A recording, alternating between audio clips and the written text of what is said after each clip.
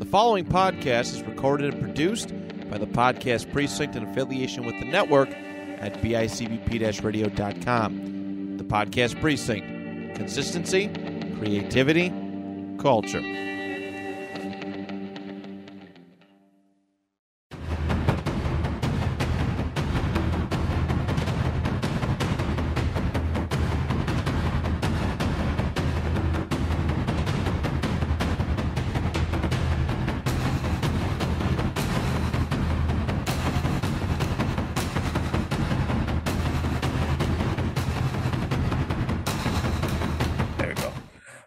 Hello, everybody. Welcome to another episode here at the Kickpod Podcast, the podcast dojo for inspirational martial arts talk. I am your host, TJ Williams, currently a 4th degree black belt in a Chuck Norris system, and on my way to be 5th degree black belt in a month or so. So I'm looking forward to that. I'm here to give you the insight of my martial arts journey, discussing and analyzing martial arts based subjects, and highlight individuals that are involved in martial arts, past, present, and future.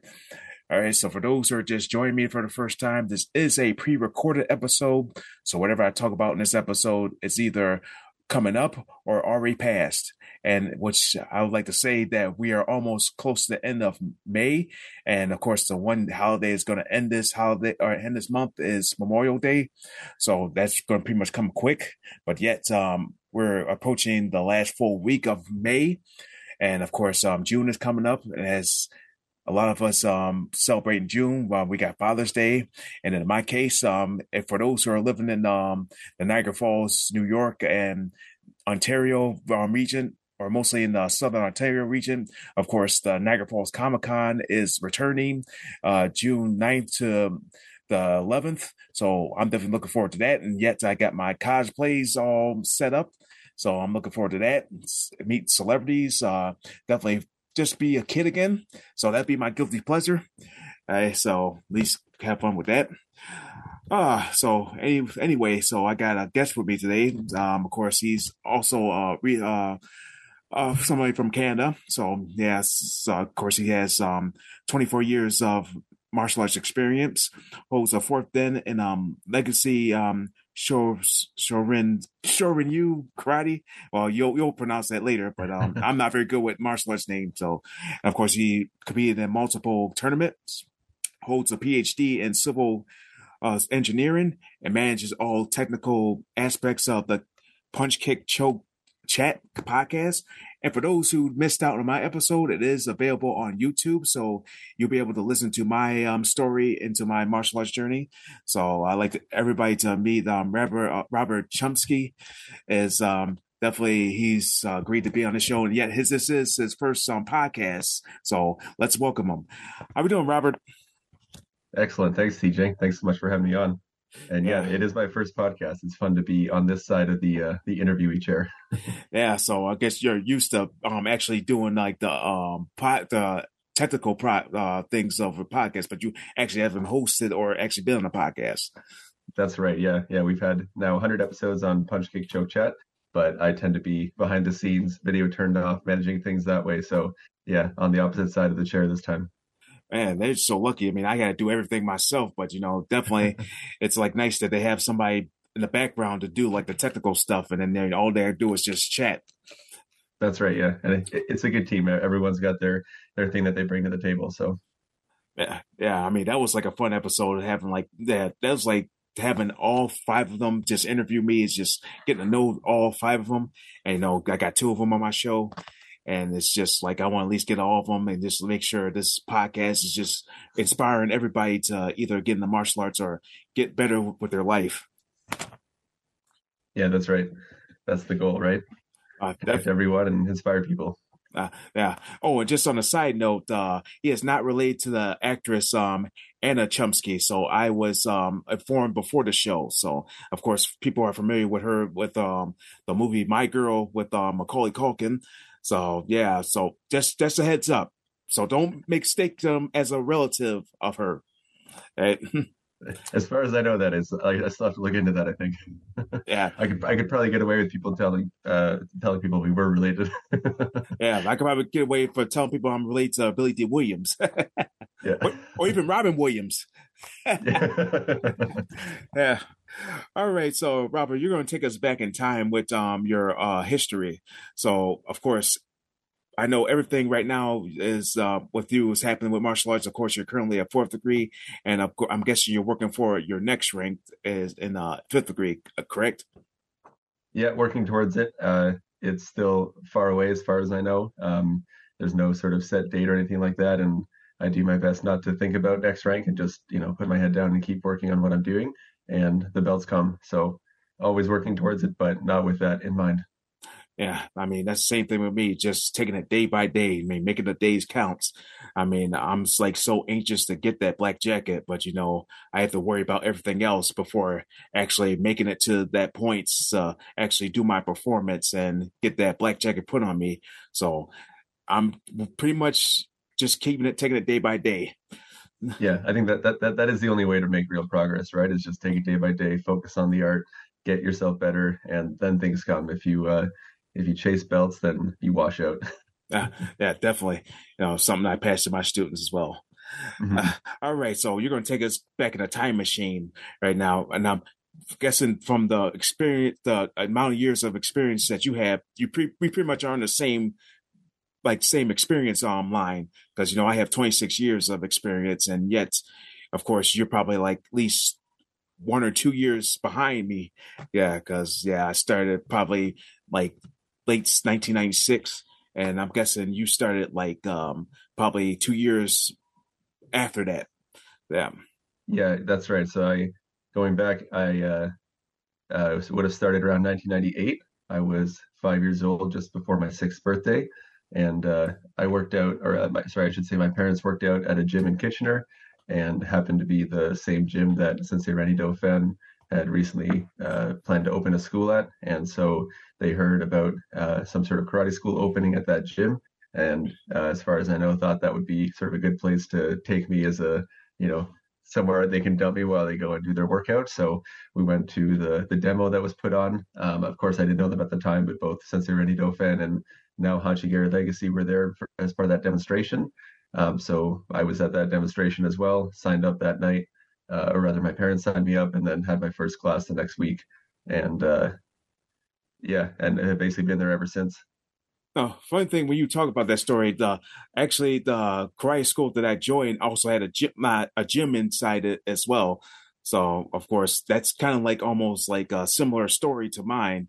But I mean, I never got to use the machines beforehand, but I got to actually take the karate class, and of course, that was just like the best experience. So It's always funny how just those chance things, right? Just happen to be there. Happen to be in the right place. Your parents brought you to the right place, and things just work out that way. And yeah, funny story about my very first class. So after the demo and signed up, and then came to my first class. Of course, I'm 5 years old, about a month before my sixth birthday. I'm just terrified because everyone's seems really tall. Of course, now taller than a lot of them, but at the time I was a tiny kid for a 5 year old, and everyone seemed giant. I was really, honestly just kind of afraid of being in that room. And I remember Sensei Dauphin leaning over me and putting his hand on my back and saying, "So you want to do some karate?" And I fully intended to just shake my head and say no. And something made me say, "Okay, yeah." And he just kind of ushered me in. And in my mind, that's kind of uh, you know, um, the tunnel start into karate, and never looked back since then. for me, I mean, it wasn't not a scary experience because I was so into martial arts as a kid. I mean, watching movies, TV shows, cartoons. I wanted to get into this, and yet that one day that I actually got to do my first class, it was an excitement, and yet I didn't get my first gi yet. I mean, I spent pretty much a couple classes, short sleeve shirt and sweatpants, and probably a cold, but yeah, not the worst cold, but it was like I wasn't even worried about the code. I was worried about doing this class. So, and of course, just thinking of my first teacher, my first instructor, who still does it. I kind of feel bad that I'm ahead of him. Thinking of my fifth degree, and he's still first degree. Mm. Yeah, Yeah, I remember you talked about that when we connected around Punch Kick Choke Chat. yeah, Yeah, yeah, just the way it goes sometimes, eh? yeah. I mean, of course, he has kids to worry about. So, of course, me, I don't have no kids. I mean, I got two nieces, so I mean, that's more like I have kids anyway. Yeah. Yeah, I got worried about my oldest niece turning 16. I mean, so next you know, I got my teach her to drive. Oh, yeah. Yeah, that's right. Take her behind the wheel and make sure she knows what she's doing on the road. Yeah, I'll take her in a parking lot and make it safe. Empty parking lot somewhere. That's the way to start. That's how I started too. Yeah. Yeah. All right. So we kind of get into your first class. You're a 5-year old, like months away from me, 6-year old, and of course, you like trepidations trying to get in there. But can you like remember like what you went over in that class that pretty much excited you to say, I want to continue doing this?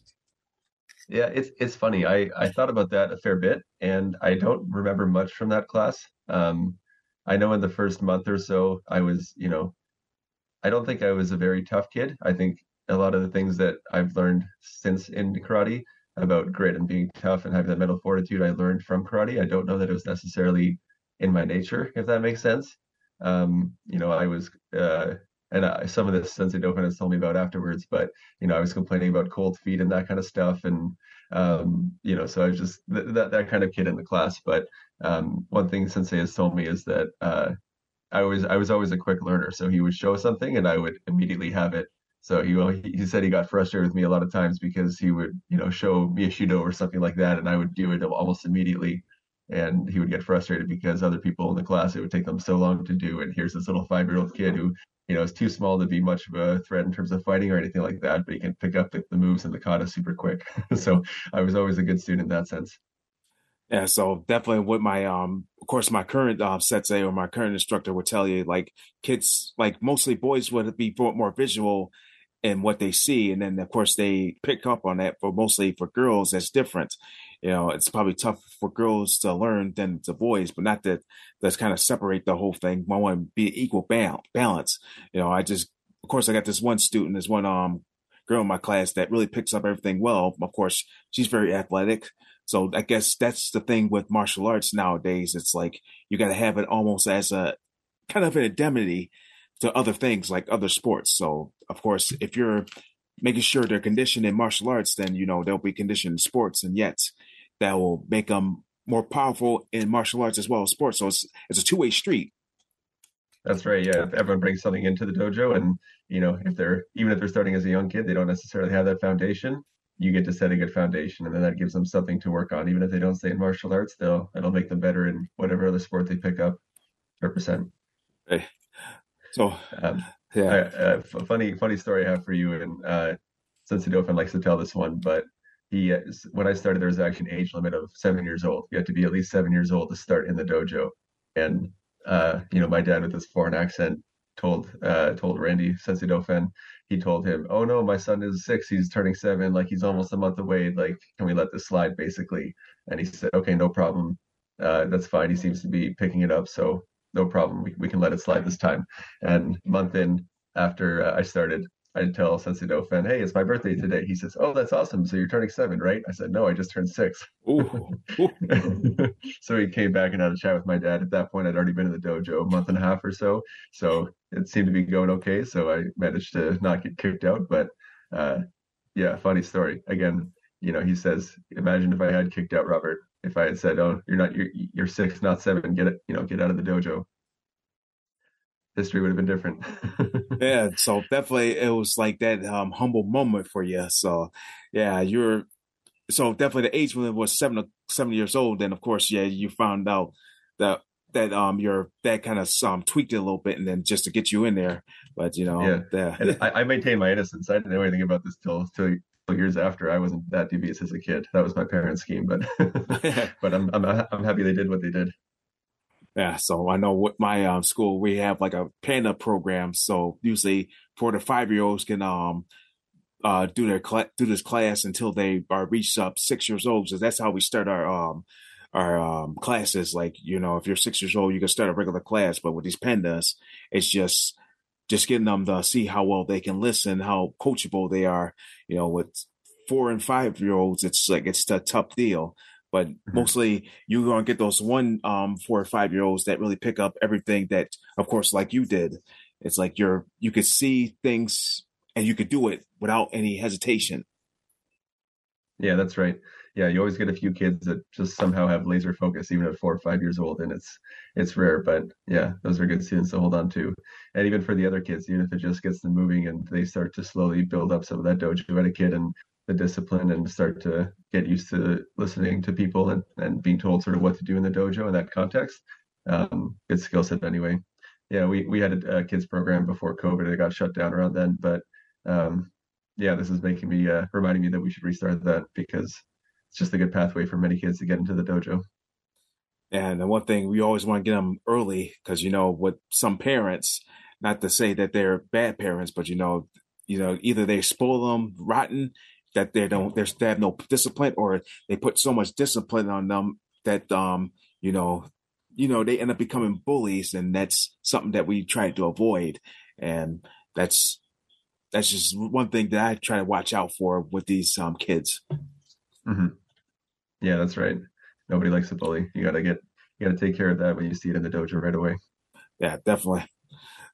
All right. Did you have any favorite memories during your training? Yeah, I was thinking about this too. I have so many memories. Yeah, like I said, I didn't really know who I was when I came into the dojo, and so a lot of things kind of started to click in for me afterwards, I would say. Um, I started with a group of four other people when I started, and they were all people that I looked up to. They were all, of course, a bit older than me, but one person was just a few years older, and so I looked up to her a fair bit. And a few other people that were there were, some of them were adults, but there with their kids, and I looked up to them like, here's my karate parent, here's my karate older brother or older sister. So I kind of had that relationship with a lot of students in the dojo growing up, and there was one evening after a house party of karate people, so it was a social gathering, and we went out close to midnight at the onto the street, and we just did Pasai show by the moonlight, and it was just kind of a cool moment of here's the mix of karate and social, and it was just a really cool moment. Yeah, I think it's always it's great to actually do activities with your karate family. Of course, with my karate family, sometimes we like go out to eat, and of course we have these events, and yet we go to certain other places. Like for one thing, I probably mentioned this in my interview at during the podcast, saying that I go to a yearly convention in Las Vegas, and yet of course I'm a month away from going to there. And it's almost interaction not only with my karate family but with other schools. Yes, so it's always great to meet people from around the country as well as even other countries. So it's like I pretty much know people from Norway or Mexico or even like countries like Uzbekistan. So yeah, so it's always great to actually at least know people there from different countries and at least get to know their culture as well as know why they're into martial arts. Mm-hmm. Yeah, I'm probably jumping ahead in your questions a little bit, but we can move around. Hopefully that's okay. During COVID, we did something called World Martial Arts Live, and it was basically a 24-hour training event, continuous training, 96 countries from around the earth. It was 96 instructors, and many countries from around the world were participating in this, and it's just the sort of a hallmark moment, and at least for me. So speaking of good memories, that was kind of a big achievement. Of course, I was there doing a lot of the technical stuff in the background and connecting all these people and making sure that everybody could get in and things ran smoothly, and it went off more or less without a hitch, which is really, really amazing. But yeah, it's amazing the network that's out there, and you realize that you see people training online in Russia and people in Australia and people in the UK and all over the world all training together at the same time, and you realize, yeah, this is a big family. And even if you haven't met the people, you know that they're of a similar mindset, they have similar values, they just they care about their martial art, they want to get better, and they want to train with people, and it's just a beautiful thing. Yeah, it's amazing. Like I actually look at Instagram and Facebook, and I see all the people from like different countries, like this one woman that I kind of reached out to in England. I mean, she's very highly I could say proficient in kata. So I actually watch her do her katas or actually do certain sequential training to her kata. And I was like, and I actually would look at her katas. It's like the katas that she does is similar to what I was learning. And, it's just, that's something that I kind of gear myself to. It's like, if you don't learn traditional katas, that's not going to prepare you for everything else. I tell my students that if you're going to get better in sparring, you have to be good in traditional sparring or traditional martial arts. So that's pretty much how things are when you're training. You learn about the history of martial arts, then you learn about today's martial arts, and that I feel like that's something that it's lacking. It's like we kind of go into learn how to fight because things are changing because with the rise of technology. People are filming the fights, and if they see how you fight online, they're going to know how to beat you. Maybe. Yeah, maybe. Yeah, seeing stuff online isn't everything, but yeah, it's yeah, I mean, it's certainly things are a lot more open than they used to be, and I mean, it's got its ups and downs, but overall, I think it's a good thing. People are, putting their stuff out there. People are cross training. People are training with other people, and doesn't mean you necessarily have to hold everything to the same value or incorporate absolutely everything into your own martial art, because you still have to stay, listen to your sensei and stay strong in your own art before you dilute yourself too much. But it is fun to bring different pieces back, and if you're at a high enough level, be able to incorporate it into your own martial art. Yeah, but the one thing is you want to make sure you're kind of in like an in-person dojo before you kind of do that. No, that's been the mistake. People think they can learn online, but yet they haven't actually been to an in-person dojo to actually to experience that. Definitely for me, I want to make sure I'm trained in in-person dojo, in which luckily for the past 26 years, I've been doing that, and and then going to other seminars. Like I think I mentioned that in the podcast. I went to this martial arts festival. Eight Mm-hmm. instructors teaching like 30-second or 30-minute sample of their martial arts. I'm just really observing, just having an empty cup and taking like all these 8 drinks and like getting a certain sip of it. Some of it is some of it's all right, some of it's too sweet, some things too sour, but at least I get a little taste of it, and I can pretty much use that to get better with my martial arts. And yes, with all those 8 drinks, you could mix it up into like your own drink. And just think about like all the fruit drinks I make in the morning, like put a piece of banana in there from so blueberries and little water, maybe a little pomegranate juice, and maybe some apple cider vinegar, which I mean, I'm trying to get used to the taste of that, but that's pretty much could help my health. Yeah, that's right. Yeah, but I mean, you can do that. You can go train with different people and get a sampling of 8 different martial arts or martial artists and their style, and take it back and do something with it. But you can do that because you've been training for 26 years. I think you said. You can't go in a dojo and train for 3 years and think, okay, I'm Bruce Lee, and now I can take all these different pieces and actually make sense of them, right? You have to get to a certain level before you can even think about, I'm going to grab this off the shelf and try to see if I can break it apart and do something with it into my own art.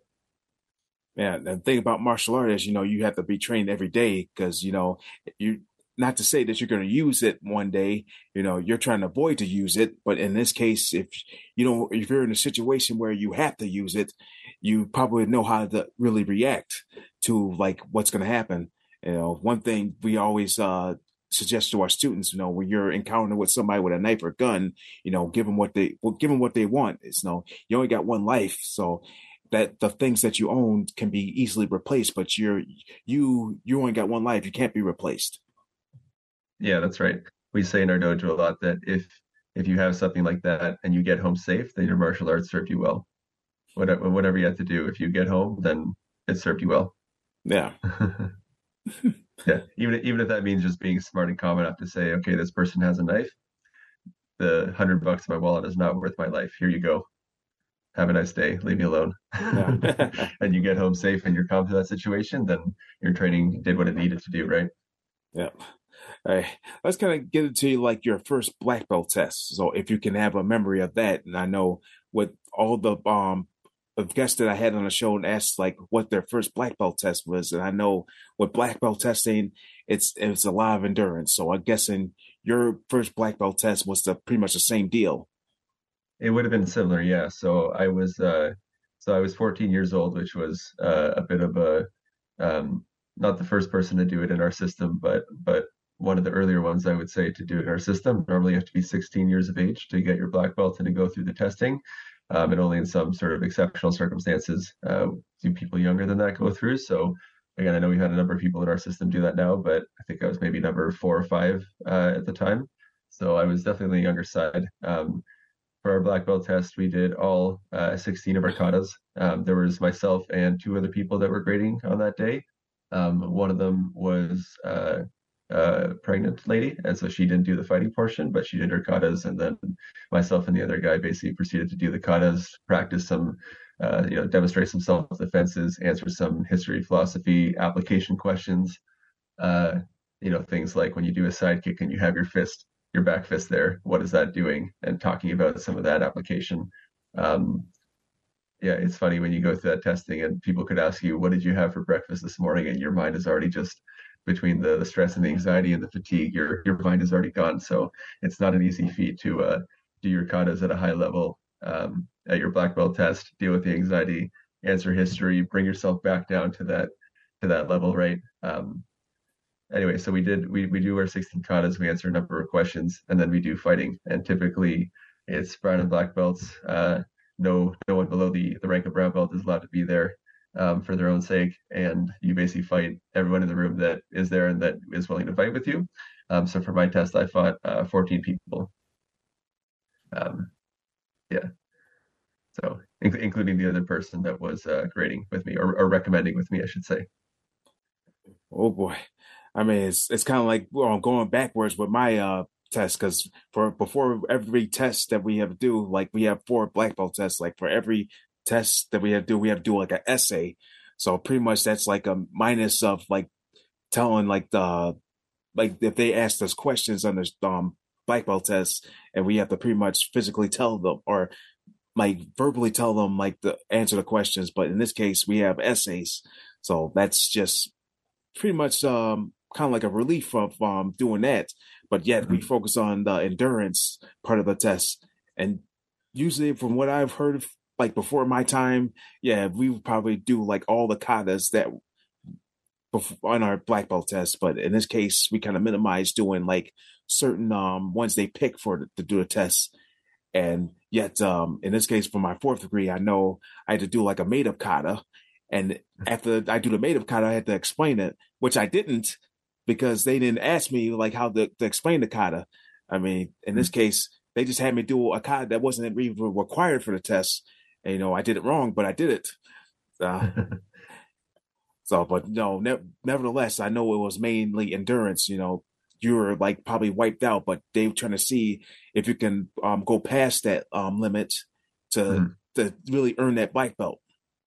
Yeah, I mean, I've had the privilege since then, of course, to attend many other black belt recommendations and sort of be, let's say more in the inner circle of hearing some of the conversations afterwards and the analysis and saying, here's what this person did well, here's what, all that kind of stuff. And so you kind of get to understand what they're looking for.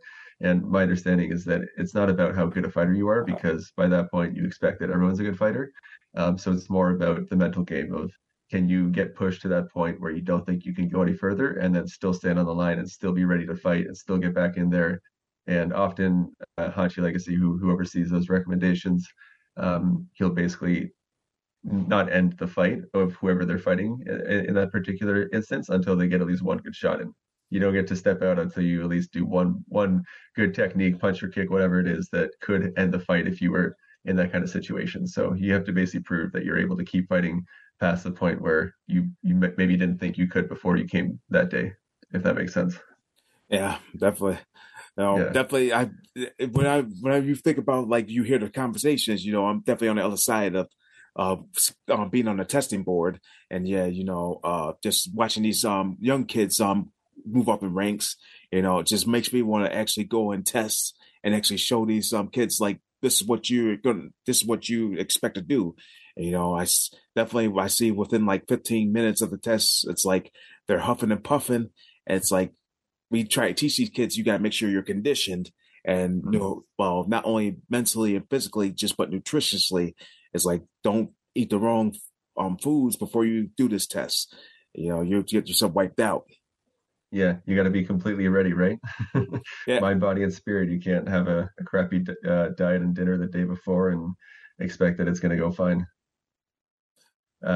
One big memory that sticks out for me in my own shonen recommendation is someone in our dojo named Sensei Scott Barron, who's now a ninth dan in our dojo. I think maybe halfway through the fights, we're getting close to the end. Sensei Legacy says, "Anybody else want to fight this guy?" And he was one of the corner guys, basically refereeing it, or not refereeing, but basically just watching the fight, making sure it was going okay. And he just bows and steps in front of me. No, no mouthpiece, no hand foot gear, just stepped in front of me, and I just about shit my pants. I was worried. Yeah. It's you know how good a fighter this person is, and then they step in front of you with nothing, and just yeah, it was a moment that sticks in my memory. I don't. The rest of the fights are honestly a little bit of a blur just because of the exhaustion and everything, but that moment is enshrined. Yeah, it's like you're fighting like one person at a time, and then you got like a 2 minute round. But in this case, you end up having to fight 2-on-1, and that's like definitely a challenge. But Yeah. Sorry, it wasn't 2-on-1. I just mean that he was one of the black belts on the edge, and he was the next one to fight me, which I wasn't expecting in that moment. So it was a big deal. well, yeah, in my case, I had to do that. I had to do like a 2-on-1, and then yeah, it's I had to like think smart. Going against two people, like one thing you don't want to get caught in the middle. You want to make sure that you're like I kind of call it like the star constellation. Like somebody's in front of you and the person's behind you. You take the Mm, person in front, kind of knock them and the person in the back. Then yeah, that's exactly it. Keep moving around. Don't let them surround you, right? Keep the two of them in one line, or if there's more of them, keep them all in front of you in a line. yeah, Yeah. definitely. Uh, all right, let's kind of go to like your current status. Of course, you're here. You are a fourth degree, and of course, you understand that you're into engineering. So what engineering do you are doing? Yeah, I'm currently doing my PhD. I should correct. I don't have a PhD yet, but I'm working on my PhD degree, technically in civil engineering. My actual specialization is in hydrology, so sort of large scale movement of water on landscapes, natural hydrology. Oh, water. uh, Yeah, yeah. so you kind of purify water, or you're just like just kind of get like a correct flow of water. Getting the correct flow would be the best way to put it. In layman's terms, I'll say when rain falls on the ground, you basically run these models, and I work on the modeling side. So I basically develop computer models that predict when the rain comes. You use basically rainfall, temperature, some other information to predict when that storm happens or that rain comes, how much water is going to be flowing through the different rivers at a given time.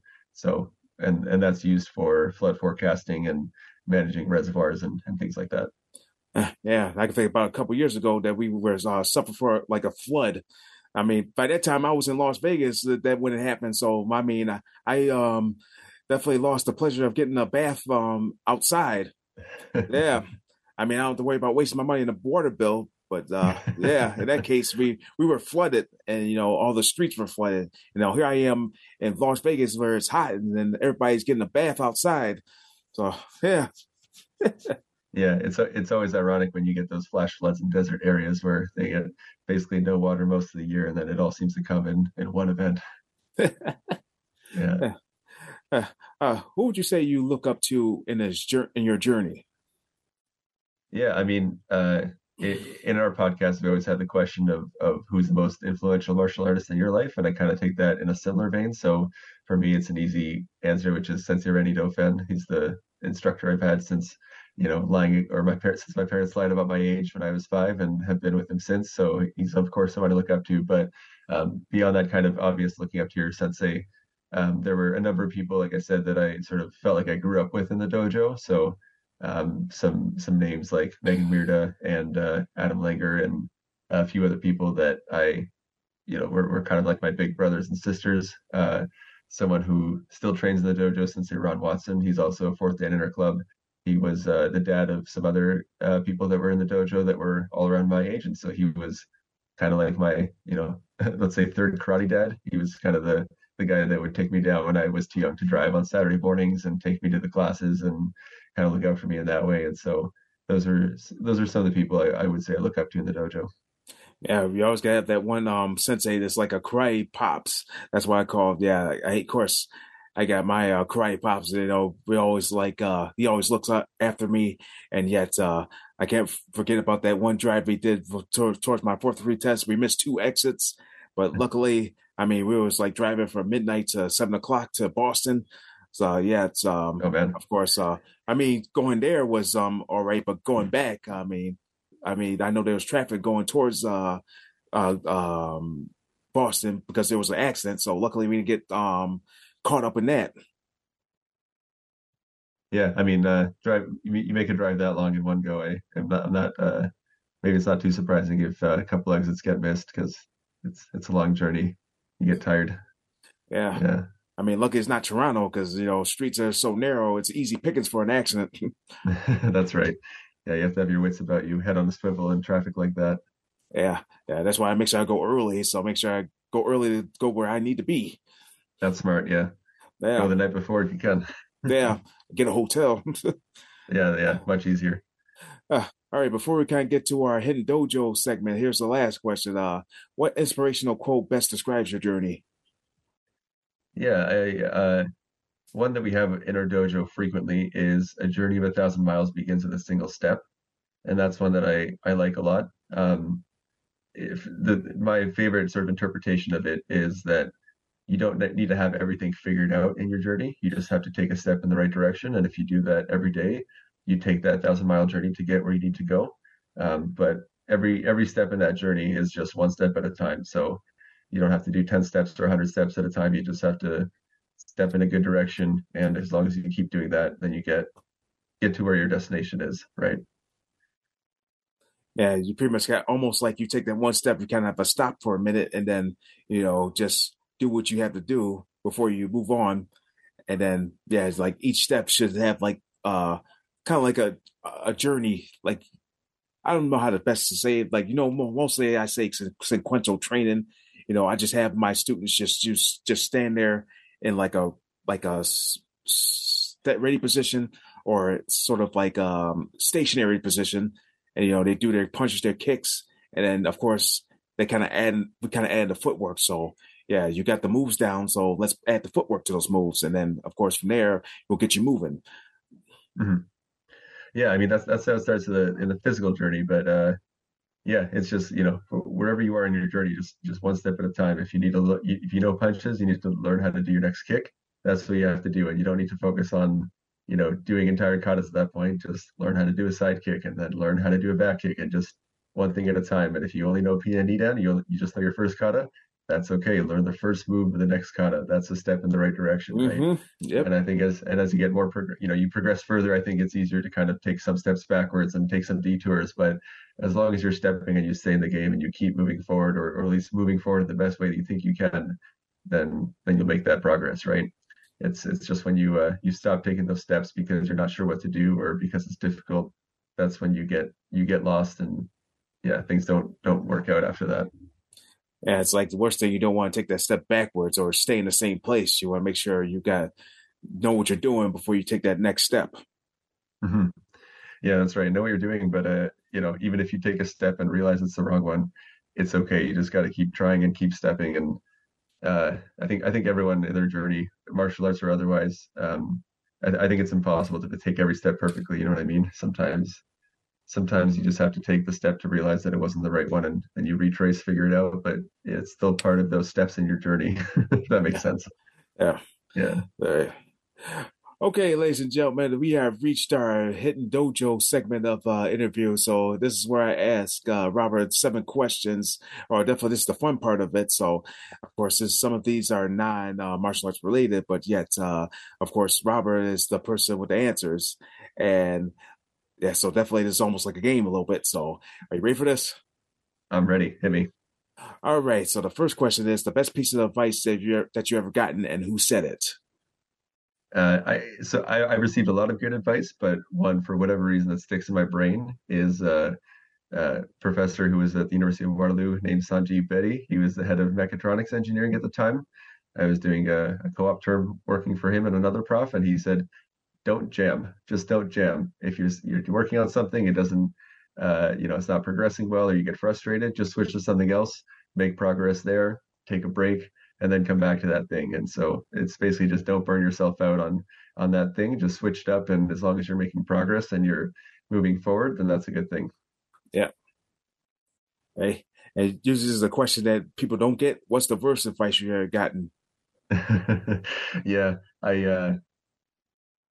one so I had a boss at a company I worked at, and um, he gave me a lot of bad advice about relationships, and I think he was, let's say, unhappy with his current relationship. Older and married, but maybe not married for much longer, and he gave me a lot of advice about what to do with money and how to hide it from your spouse and how to you should build a home theater in your basement so you can't hear the kids crying upstairs and just let your wife deal with it, stuff like that.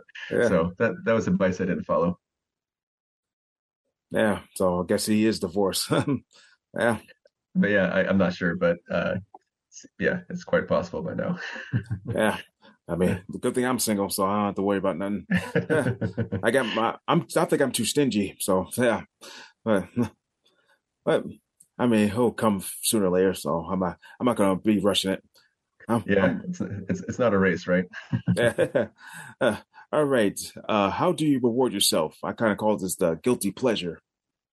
Yeah, that's right. I don't have a lot of time for this, but I do enjoy watching sort of supernatural or horror themed TV shows and movies. It's funny because my wife doesn't like those. She won't go near those that genre with a 10-foot stick. My kids are of course too young, and so I basically have nobody to watch that stuff with. And so again, not that I have a lot of time to watch TV these days by myself, but when I do, it's usually something in that theme, and I just enjoy it. That's my guilty pleasure, I would say. Super, supernatural movies. Yeah. Yeah. I'm not into scary movies very much. That for the classics are more scarier than the ones now. But you know, I heard something interesting about that. Yeah, maybe it'll change your mind, but something about how having those scary things, the things that get your heart rate up, it's actually good for your health to have kind of that flush of stress from your system now and again. Of course, you get them in many ways, but I've heard that they, in some sense, can be. Let's assume you don't have a heart attack from it. It can be good for your health. So yeah. maybe there's a reason to do it. Hey, all right. What famous movie would you want to be in?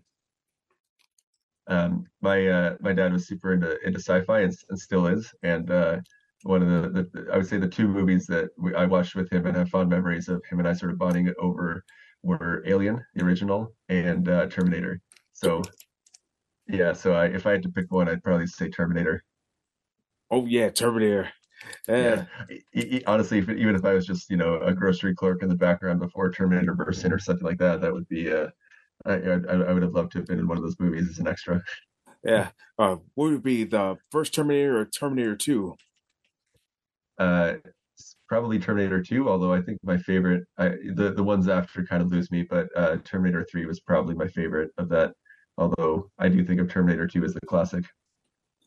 Yeah, so I mean, Terminator. I mean, I love the other Terminator movies, but Terminator 2 was like probably my personal favorite. I grew up with watching that movie, and and it's just like Sarah Connor was just like I don't I don't know how to describe her, but like in the first movie, she was like this scared little soul, but now she was like military Yeah, type woman.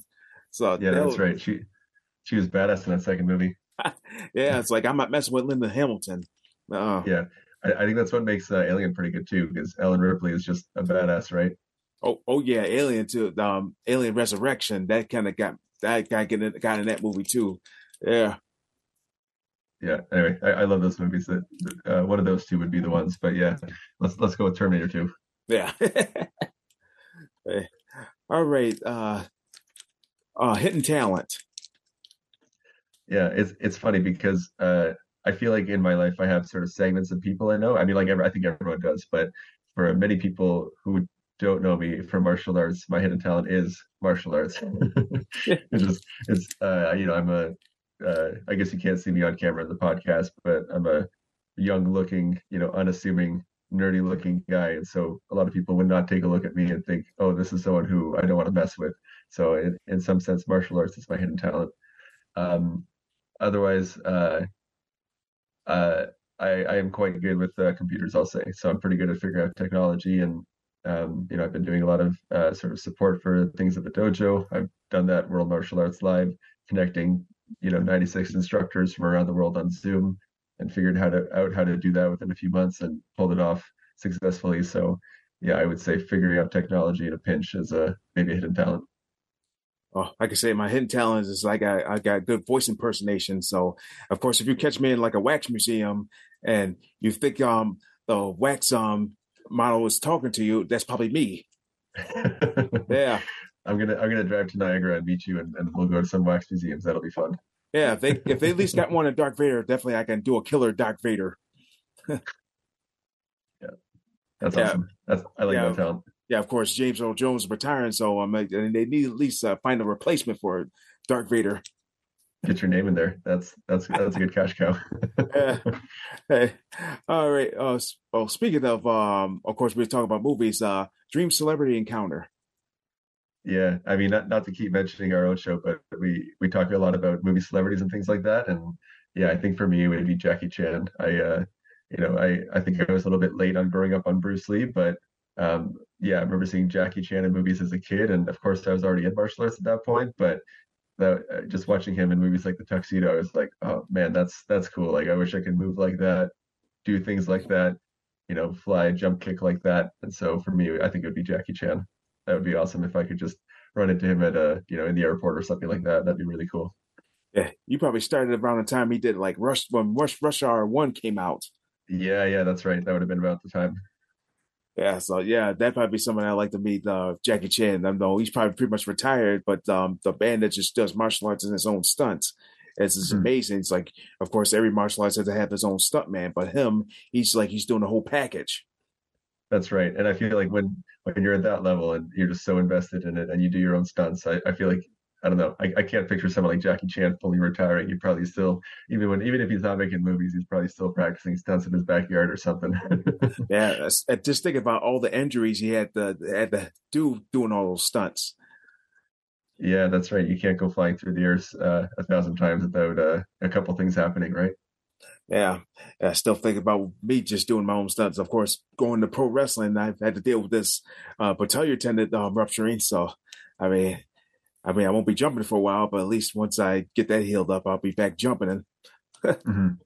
Yeah, things you don't think about when you're 20, right? yeah, yeah, I mean, I'm almost in my 40s, so I feel it's. I mean, I can't call myself old yet. I mean, No, that's right. Yeah, I'm just 30, so I've still got a bit to go. But I won't say I'm starting to slow down, but I do feel I'll say I'm starting to just get the very beginning sense of these things hurt a little bit more than maybe they used to, where it takes an extra half day to recover, or things like that. So yeah, I can only imagine when you get up to your 60s, 70s, 80s, how it feels. yeah, we're not all grown up to be Wolverine. Yeah, Uh, that's right. yeah, Would be nice though, eh? yeah. All right, final question. Uh, where do you see yourself in 10 years? I see myself in so many places, honestly, TJ. Like, yeah, obviously, on the martial arts front. So I'm currently a prestigious one stripe white belt in BJJ, but hoping to, basically progress further with that. Hopefully, be at some point brown or black belt in that and teaching classes, doing that alongside my Shorin karate, teaching that as well. Um, yeah, I mean, basically teaching classes, having my own students, which I do now. I've had to take a bit of a step back with in recent months with newborn and two toddlers at home, so things are a bit hectic. But certainly 10 years from now, having been back in the swing of that, teaching those classes, having those students, actually seeing some people through to their black belt and beyond would be really rewarding. Kind of complete myself as, or not complete, but at least move myself further along in being an instructor as well, to have students that get to that high level.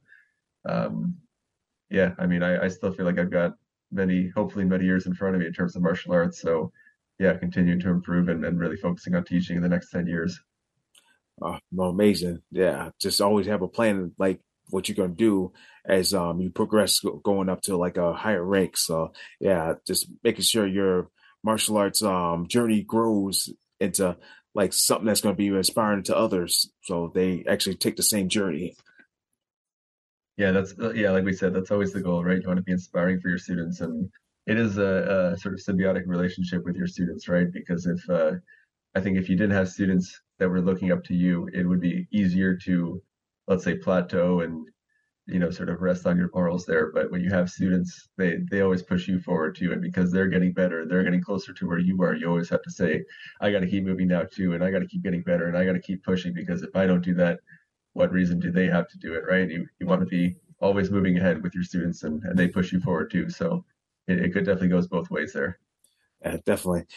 Just thinking about my the convention I go to, we have like a gala, and we have like special awards. We have instructor of the year, school of the year, and most inspirational. And then in this case, me, I am nominated for most inspirational. This is like the third time like in a row that I was nominated. Of course, the first two times I didn't win, so I'm guessing for this year I'll probably win, but likely I won't. But I mean, one thing I'm more concerned about is the going up to fifth degree. So rather, if I don't get the most inspirational award, I'll get that fifth degree. I guess the thing about me about this is like being nominated three times in a row is that somebody really thinks of me out there, and yeah, that's really something I'm looking forward to this year. Uh, so uh, so before we kind of close out, Robert, do you have any last minute words you like to say to our viewers out there? Oh, he froze. Hey, Robert, you still there? He froze. But we're almost close to the end of our interview anyway. But yeah. So I mean, wonder if you can hear me. Well, ladies and gentlemen, of course, Robert Chlumsky has frozen, but we're close to the end to our podcast. That's, nevertheless, like I said, I'm nominated. Let's see. Let me reach him out.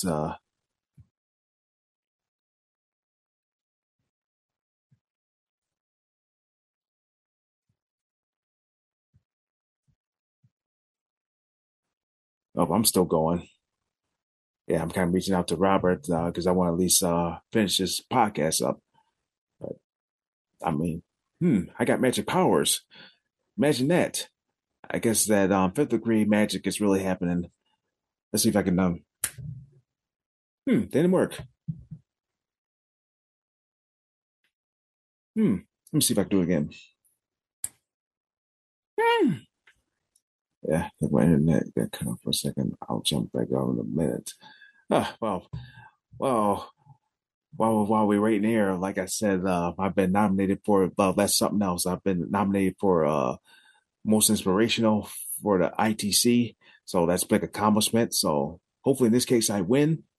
But of course, while we wait for Robert to come back on, um, yeah, we're gonna get his final word, and then we're gonna kind of cut out.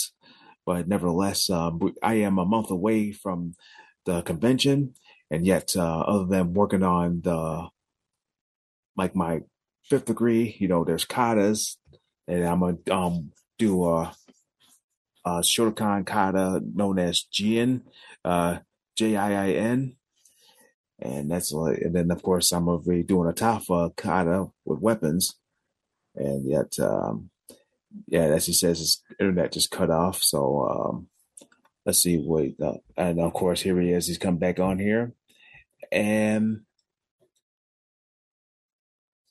let's see.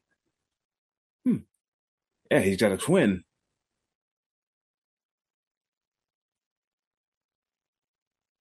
Let's see. Here it comes. In three, two, one. Hey, TJ, can you hear me? Yep, I can hear you.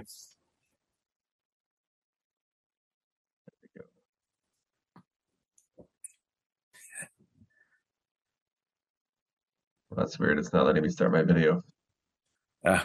Well, we're pretty much at the end of the podcast. So of course, I'm gonna wait to get situation, and I'm gonna have you do the final word toward the listeners. So, and Yeah. Sorry, you were just talking about being inspirational in the dojo. yeah, Yeah. Sorry for this. Hopefully, you can get your editor to take care of that. Um, One thing I was just going to say on future plans, I mentioned I have 3 kids at home. They're, of course, quite young now, way too young for martial arts at this time, although I have brought them to the dojo a couple times and they like to watch what's going on. And I'll say, okay, kids, we're going to the dojo. And my daughter especially will start kicking and, punching in the air and waving her hands around. So, it's not to say they're not picking nothing up at this point. But part of the plans for 10 years from now is I really hope, and without trying to push them into anything, I really hope they get into it too, and they get to share in this thing that's also really important to me. So I hope that comes to fruition. Again, it's not something I plan on sort of pushing on them, but I think because it's just such a big part of my life that they'll naturally get curious and find their way into the dojo one way or another. So yeah, I'm really excited to see what that looks like 10 years from now. All right. So of course, this will be an audio as well. So of course, the listeners will hear your final words. So do you have any final words you'd like to tell our listeners out there before we cut out?